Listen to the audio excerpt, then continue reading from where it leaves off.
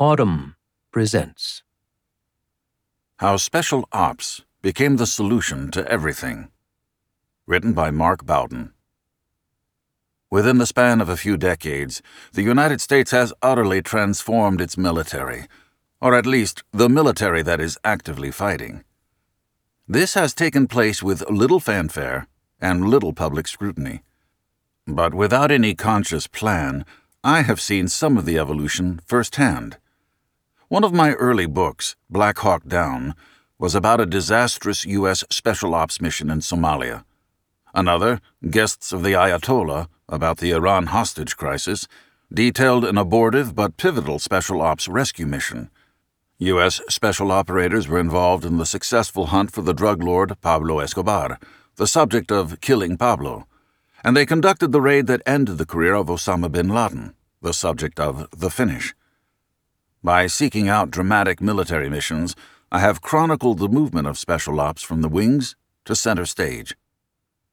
Big ships, strategic bombers, nuclear submarines, flaring missiles, mass armies, these still represent the conventional imagery of American power, and they absorb about 98% of the Pentagon's budget.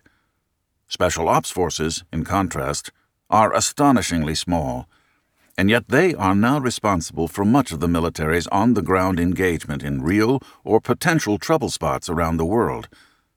Special Ops is lodged today under the Special Operations Command, or SOCOM, a combatant command that reports directly to the Secretary of Defense.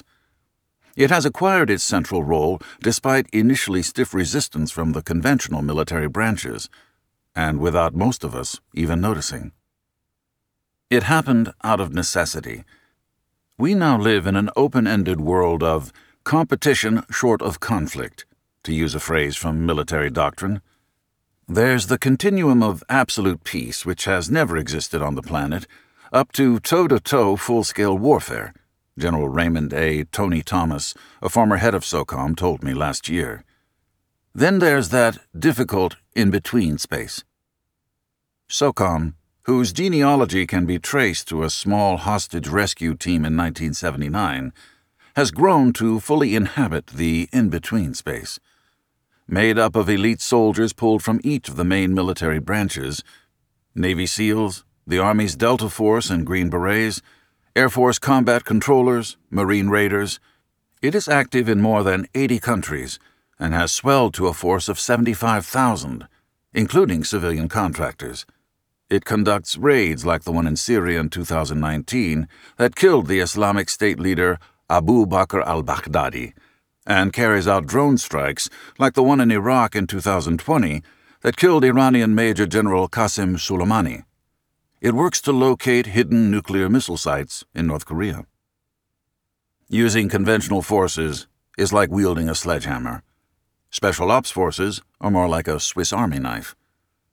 Over the years, the U.S. has found out just how versatile that knife can be. The flexibility and competence of special ops have proved invaluable. At the same time, the insularity and elitism of these units have bred a culture with elements that some of their own leaders, to their credit, have described as troubling, and that have, in certain instances, evidenced contempt for the traditional values of America's armed forces. Much of SOCOM's action takes place in secret. Most Americans are unaware that it has been active in a country until the announcement that its forces are being withdrawn, or until something goes wrong, as in Niger in 2017 when 4 Special Ops soldiers were killed in an ambush. Notably, its continued growth has been spurred by both success and failure. And perhaps because Special Ops is such a flexible tool, that growth has enabled the U.S. to multiply the way it uses force abroad without much consideration of overarching strategy. The advent of nuclear weapons in the 1940s presented leaders with urgent ethical and strategic imperatives. Defining the purpose of such weapons automatically demanded fresh thinking about the bedrock values of a democracy, the nature of multilateral alliances, the morality of warfare, and the scope of U.S. ambitions in the world. Because of its sub rosa nature, Special Ops has not compelled the same kind of reckoning, and in fact, may foster the illusion that a strategic framework is not necessary. It's good to have a Swiss Army knife, and yet even a versatile knife can do only so much. How did Special Ops come to occupy such a central role in American military operations, and even foreign policy? The history of its rise is telling. In a defense establishment where each branch already sells itself as one of a kind, the few, the proud, there has been long-standing institutional distaste for a separate elite force, one that siphons off experience and talent, and that is first in line for difficult missions. President John F. Kennedy bucked this convention when he stood up the Green Berets. It was a bright idea that burned out in Vietnam, where an initial commitment of Green Beret advisors, who did more than advise, escalated into a full-blown war with more than 500,000 American troops deployed at its peak. The Green Berets survived as an elite unit, but many ambitious Army officers considered a berth in Special Forces a career killer. Then came the Iran hostage crisis in November 1979. 2 days after Iranian students stormed the U.S. Embassy in Tehran, America's top brass convened in the Tank, a subterranean conference room at the Pentagon, to consider how the military might respond if President Jimmy Carter ordered it to act. Something called the Delta Force already existed on paper. It was the brainchild of Colonel Charlie Beckwith, a profane, hard-drinking, stubbornly tenacious Army officer who had served briefly with the British Special Air Service in Malaya. He had agitated so long to create a similar multi-purpose commando unit within the U.S. military that he had alienated many up the chain, which helped explain why he was still a colonel when he retired. But in the mid-1970s, 2 spectacular rescue missions captured the headlines. A special Israeli unit stormed a hijacked airliner on the tarmac in Entebbe, Uganda, in 1976, rescuing more than 100 passengers. A year later, a special German unit did much the same in Mogadishu, Somalia. Beckwith's stock abruptly rose.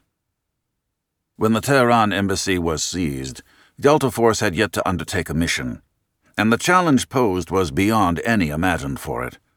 Rescuing scores of American hostages from a city of hostile millions who gathered regularly to chant "Death to America," situated hundreds of miles from any potential staging area, was nothing like storming a parked airliner. But Carter wanted a military option. "Obviously, we don't want to do this," said Major Louis Bucky Burris, Beckwith's operations officer, as he briefed the brass in the Tank. The "if we must" plan he outlined was a bold and daring Rube Goldberg scenario. The bottom line was plain: we're not ready. Months later, they had to be. Carter was desperate. A new plan had been drawn up, only marginally more plausible. Choppers would deliver the Delta team to Tehran and then would pluck the team and the rescued hostages from a stadium near the embassy. They would all be flown to an airfield secured by a company of Rangers. Eagle Claw, as the mission was called, never cleared the first hurdle, getting to Tehran. The only helicopters large enough for the job couldn't be refueled in flight, so the choppers had to perform a complex nighttime rendezvous in the Iranian desert with tanker aircraft. An accident at the landing site ignited a fireball that killed 8 servicemen. The mission remains one of the most humiliating failures in American military annals, a failure that became the impetus for expanding Special Ops. In the aftermath of Eagle Claw, an investigation known as the Holloway Commission found the Pentagon woefully unprepared for daring, joint, pinpoint missions. It revealed a crippling lack of inter-service and intergovernmental cooperation. Mission planners had had to plead to obtain blueprints of the embassy compound in Tehran. The Navy pilots flying the helicopters across the desert had not even conducted the practice runs the planners had requested. As a remedy, the Holloway Commission recommended the creation of a Joint Special Operations Command, JSOC, as it would be known. The service branches hated the idea. Admiral James Stavridis, a former U.S. Supreme Allied Commander in Europe, and a man who spent his entire career in the conventional ranks, told me, "The Navy didn't want to give up the SEALs, and the Army didn't want to give up the Ranger battalions, and the Marine Corps wouldn't even talk about it. The service has fought it and fought it and fought it at every level. Once created, JSOC was treated like a poor stepchild.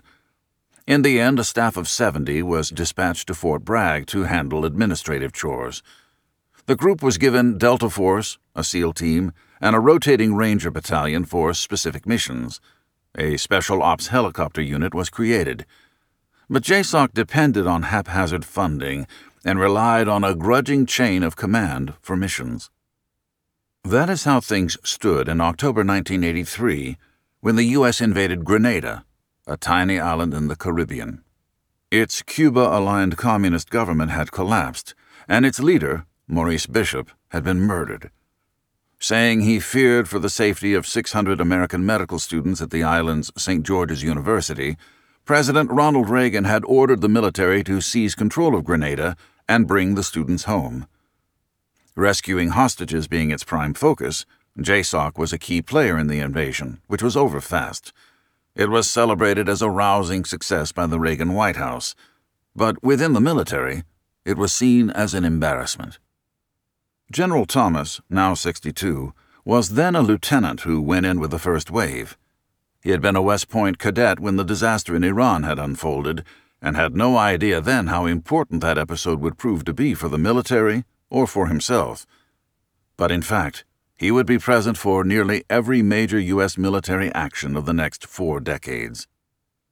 The Grenada invasion, he said, was a clown show. JSOC had to rely on tourist maps for the most part because military topographic maps were not available. 4 SEALs drowned on a pre-invasion reconnaissance mission. Cuban and Grenadian military personnel were known to be on the island, but no one knew exactly where or how many, or what kind of arms they had. Teams meant to be working together were unable to communicate because radio frequencies had not been coordinated. "We were lucky we were not up against the A-team," Thomas acknowledged. Thomas's platoon was part of an assault on the Calavini barracks, where several hundred Cuban and Grenadian forces had reportedly retreated for a last stand. The attackers were crammed into 4 Blackhawks, as many as 15 Rangers in each helicopter. "I mean, just ridiculous loads," Thomas recalled.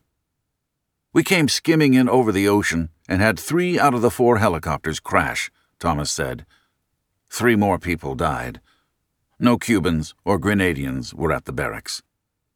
Major General Richard Schultz, who had been the JSOC commander at the time of the operation, testified about these and other failures in a closed session of the Senate Armed Services Subcommittee in August 1986. Senator Sam Nunn called the testimony profoundly disturbing, to say the least. And then he did something about it. The disaster in Iran had led to JSOC. The mistakes in Grenada led to SOCOM. Thanks to an amendment sponsored by Nunn and Senator William Cohen, Special Ops got its own management and its own budget. Its annual budget today is about $13 billion, which is a sacrosanct 2% of all military outlays, and roughly what it costs to build an aircraft carrier. The Nunn-Cohen amendment also gave SOCOM clout. From now on, Special Ops would be headed by a 4-star general or admiral, and its mission began to expand. In 1987, Stavridis was a lieutenant commander on a cruiser stationed in the Persian Gulf as part of Operation Earnest Will, the largest naval convoy mission since World War II. It was guarding Kuwaiti oil tankers, which were a lifeline for Saddam Hussein, who was then locked in a 7-year war with Iran, and being supported by the United States, his future enemy. The tankers were being preyed upon by Iranian forces. Special Ops teams used American ships as platforms to disrupt and counter Iranian attacks. Stavridis was impressed. "It was the first time that we really started to see them in the field," he recalled. The Kuwaiti ships had to be boarded and protected, which was not the kind of work the regular Navy did. "We, the Navy, big Navy, hadn't boarded a ship in a century," Stavridis said. "These guys were trained to do that, as opposed to me trying to grab a bunch of bosun's mates and hand them a .45 and say, 'Follow me.'" Special Ops was the star of the 1989 invasion of Panama, an operation that went as smoothly as Grenada had gone badly. A Delta team located the dictator Manuel Noriega and helped capture and bring him to the United States for prosecution as a drug trafficker and money launderer. Thomas was then a Ranger Company commander. He called Panama JSOC's graduation event. Leaders began to find new uses for Special Ops. When Saddam invaded Kuwait in 1990, President George H.W. Bush gathered an allied coalition to drive the Iraqis out.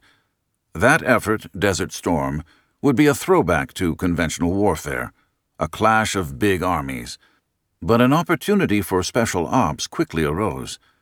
In a meeting with the Joint Chiefs of Staff, General Colin Powell, the chairman, handed a report to General Wayne Downing, a former Ranger and then JSOC's commander. Powell said, "This just in from the Israelis.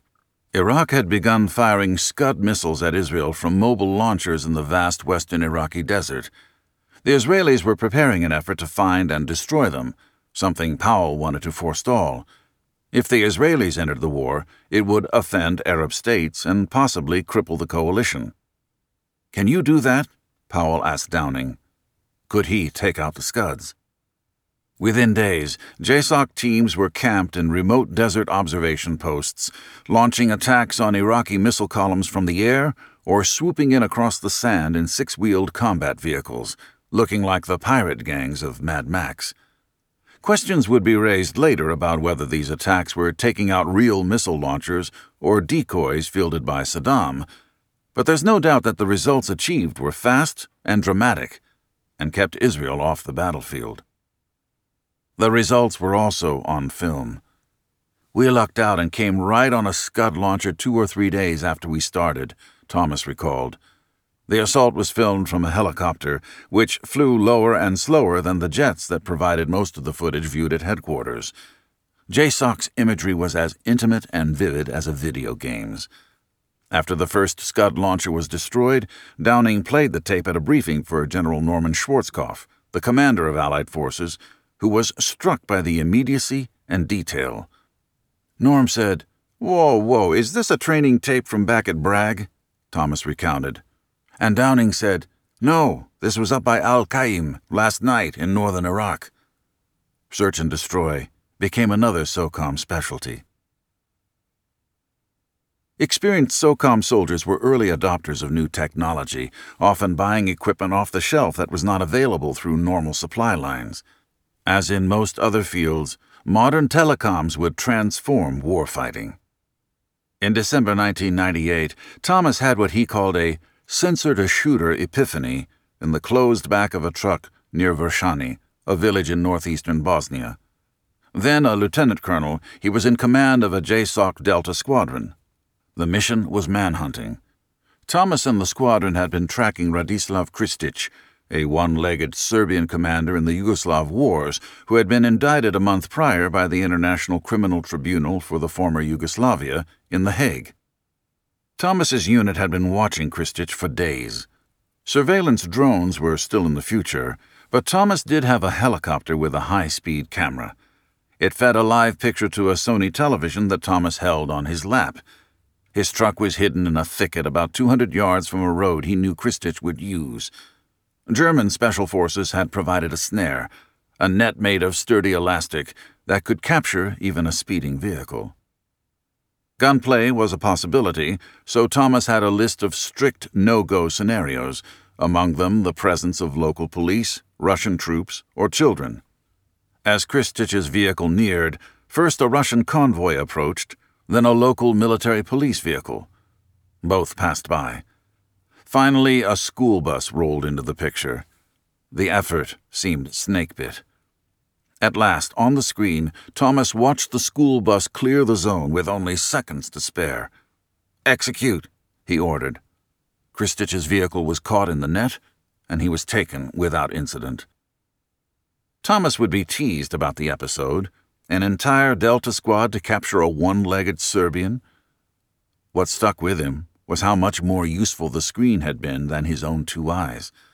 Without the overhead view covering the whole stretch of the road, he would have aborted the mission. It occurred to him, This is where we are going in the future. Live video feeds were just the beginning. When Stanley McChrystal took over JSOC in 2003, the U.S. invasion of Iraq was 8 months old.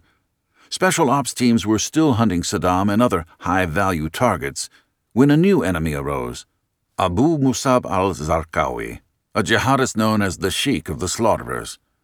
His followers were setting off bombs in crowded places, attacking American soldiers, and kidnapping infidels and beheading them in horrific videos posted online. McChrystal was known as a relentless striver. Gaunt, hollow-eyed, and intense, he was famous for his ascetic discipline. He turned his task force into the most efficient hunter-killer force in the world and a model for the entire command. McChrystal is not Sun Tzu, but in sizing up his adversary and responding creatively, he remade JSOC and ultimately SOCOM itself. He recognized that the ability to digitize information, audio files, video files, maps, texts, emails, phone calls, documents, could steer him rapidly to targets. Like most innovations, McChrystal's was resisted, including by SOCOM itself. He wanted to expand and alter his mission, adding an array of expertise, in some cases requiring civilian contractors, that had nothing to do with traditional soldiering. He explained the situation to me in a way that both made his position understandable and underlined the institutional imperatives that push in one direction only.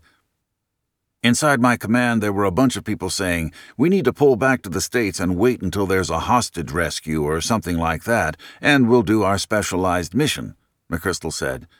And I told them, "Hey, if we're not here doing a significant part of this, we're not going to be able to claim our elite status and be first in line for resources and priority." There was also resistance from agencies whose support he needed, notably the CIA, which balked at moving interrogators, analysts, software engineers, and imagery experts out from under their direct control. But McChrystal got what he wanted.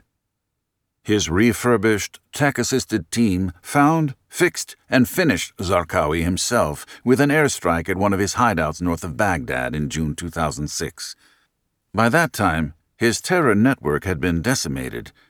His death was important in the moment, but it also illustrated the limits of even a highly skillful application of force.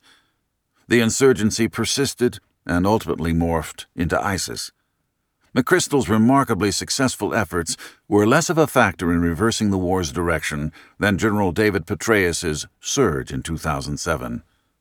What McChrystal had done was give SOCOM an amazingly potent new tool. And people noticed.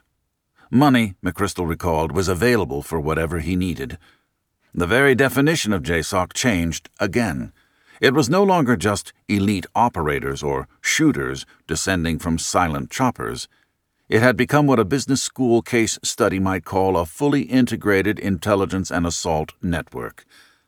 But as McChrystal acknowledged, there would always be skeptics, within SOCOM and elsewhere, who believed that we ought to go back to being a tiny group of people. And, as he also acknowledged, a revolution in special ops tactics isn't the same thing as strategic wisdom or success. Hostage rescue, manhunting, search and destroy missions, these had become the U.S. military's active pursuits worldwide. Other events secured SOCOM's status. The most dramatic was the killing of Osama bin Laden in Abbottabad, Pakistan, in 2011.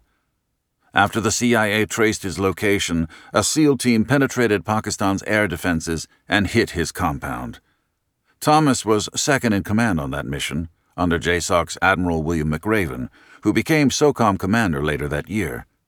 Despite his background leading shooters, McRaven promoted the softer side of the command, long a major part of its portfolio. The Green Beret teams of people who were familiar with local languages and cultures, knew how to build ties with the communities, and had the diplomatic skills to serve as advisors rather than call all the shots. That approach found a receptive audience in President Barack Obama, who was trying to crush emerging terror threats while at the same time lower American troop levels overseas.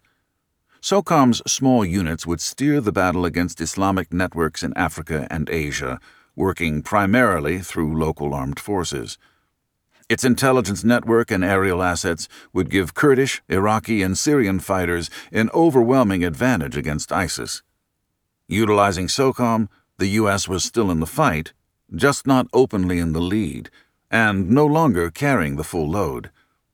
This opened Obama to political attacks for leading from behind, which revealed a fundamental misunderstanding of the change underway.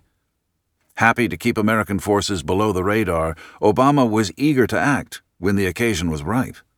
Thomas described Obama as a junkyard dog when it came to national security.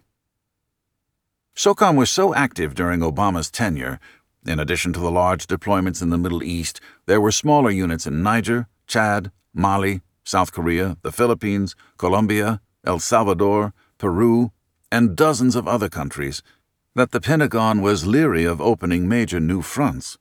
When al-Shabaab, the militant Islamist group in Somalia, showed signs of mounting strength, there was some worry that Obama might want to go in heavy. Thomas was in the room when Pentagon commanders laid out the options, expecting the president to expand the mission. At the conclusion of the briefing, he recalled, Obama made 2 points. 1, we don't know enough about the problem, and 2, maybe the best thing we can do is mow the grass, meaning manage the problem around its edges quietly. SOCOM gave him the option of mowing the grass, at least for a time. Special Ops forces are popular for 2 reasons, McChrystal explained. 1, because they're sexy, and 2, because they are viewed as a way to do things on the cheap, meaning you could send 10 brave people in to do a job instead of 100,000 soldiers, which has political costs and casualties. The reality, he went on, is that the non-sexy parts of Special Ops are the ones that may have more lasting impact. Killing or capturing a murderous foe appeals to a sense of justice and provides momentary satisfaction, but eliminating a terrorist leader is not victory. It is, in Obama's words, just mowing the grass. As Obama explained when I spoke with him after the bin Laden mission, ultimately none of this stuff works if we're not partnering effectively with other countries, if we're not engaging in smart diplomacy, if we're not trying to change our image in the Muslim world to reduce recruits to extremism. The targeting engine itself, he said, is not an end-all, be-all. I'm sure glad we have it, though. There is a risk of being admired by those in charge. During Thomas's tenure as SOCOM commander from 2016 to 2019, the scope of his responsibility grew at a pace he calls frantic. New tasks were given to his already swollen organization, grafted on like afterthoughts, even as Obama's successor as president made several dramatic troop reductions or withdrawals, notably in Syria and Afghanistan. Donald Trump's words and policies were unpredictable, but SOCOM's mission continued to enlarge. Fighting violent extremism remained an active priority, combating groups such as the Taliban, ISIS, Al-Qaeda, and Al-Shabaab. SOCOM was also tasked with developing contingencies for conflict with Iran and North Korea. Thomas was already fielding units in virtually every European country bordering Russia and developing plans to deter China. In 2017, responsibility for policing weapons of mass destruction worldwide was handed from U.S. Strategic Command to SOCOM, which was given information operations at about the same time. To compete on the computer-assisted modern battlefield, SOCOM has taken the lead in employing artificial intelligence. And then there are all those open or unclassified missions around the world, training local militaries and building relationships and intelligence. Thomas admits that he fought a losing battle to keep his command from becoming bigger and more bureaucratic. Despite his requests for guidance from Secretary of Defense James Mattis for more carefully sorted priorities, the new missions just kept coming. He never did get direction from the top, and his own input was not avidly sought. We weren't even involved in the national defense strategy discussions, Thomas told me. He recalled asking General Joseph Dunford, the chairman of the Joint Chiefs, "Hey, why am I not in the tank?" Dunford replied, "Tony, you're not a real service. You're a service-like entity." Thomas believes that his former command ought to be designated an official branch of the military, and so does James Stavridis. William McRaven disagrees, arguing that SOCOM's strength is the joint flavor of it. You get diversity of thought, you get diversity of background, and there's nothing better to creating a good decision than having diversity. General Joseph Votel, who followed McRaven as SOCOM commander, is ambivalent about formal status, but believes that the SOCOM commander ought to be a member of the Joint Chiefs.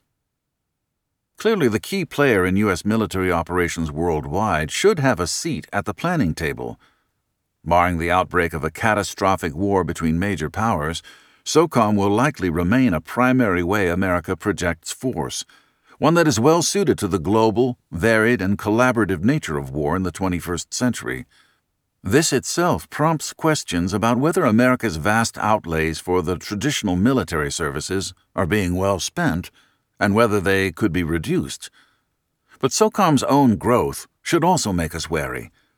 The power to order pinpoint strikes and killings, often cloaked in secrecy, enables a president to act with minimal public scrutiny, and can tempt a president to substitute a few small dramatic exploits for a more sustained strategy.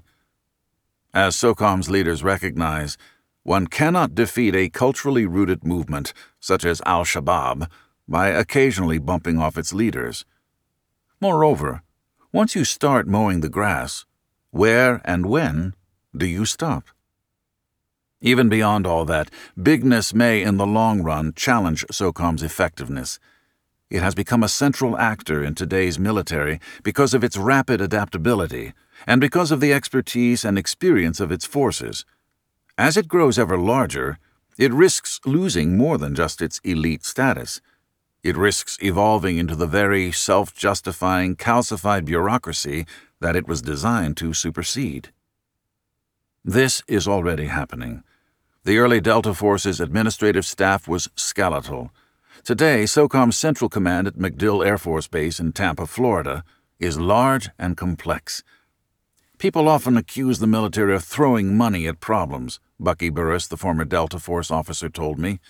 We don't do that. We throw headquarters at problems, and another headquarters eventually becomes just another layer you have to get through. McChrystal saw it coming. He remembers attending a military conference in 2007. He ran into another pre-dawn gym rat, a retired Navy SEAL, who lamented, "It's just not like the old days, is it?" "No," McChrystal agreed. Then he asked, "What do you mean?" "These guys just aren't—" McChrystal thought he was about to say heroes, but had stopped himself. "They're not like we were." "What are you talking about?" McChrystal replied. "These guys are doing 100 times more than we ever dreamed of doing, and doing it better." His friend seemed disappointed by the response, so McChrystal explained further. "It's not just a few, burly men anymore. Shit, this is a machine now. You and I don't even know how to run it." If you enjoyed this production, find the best long-form articles read aloud in the Autumn app, available now for iPhone and Android.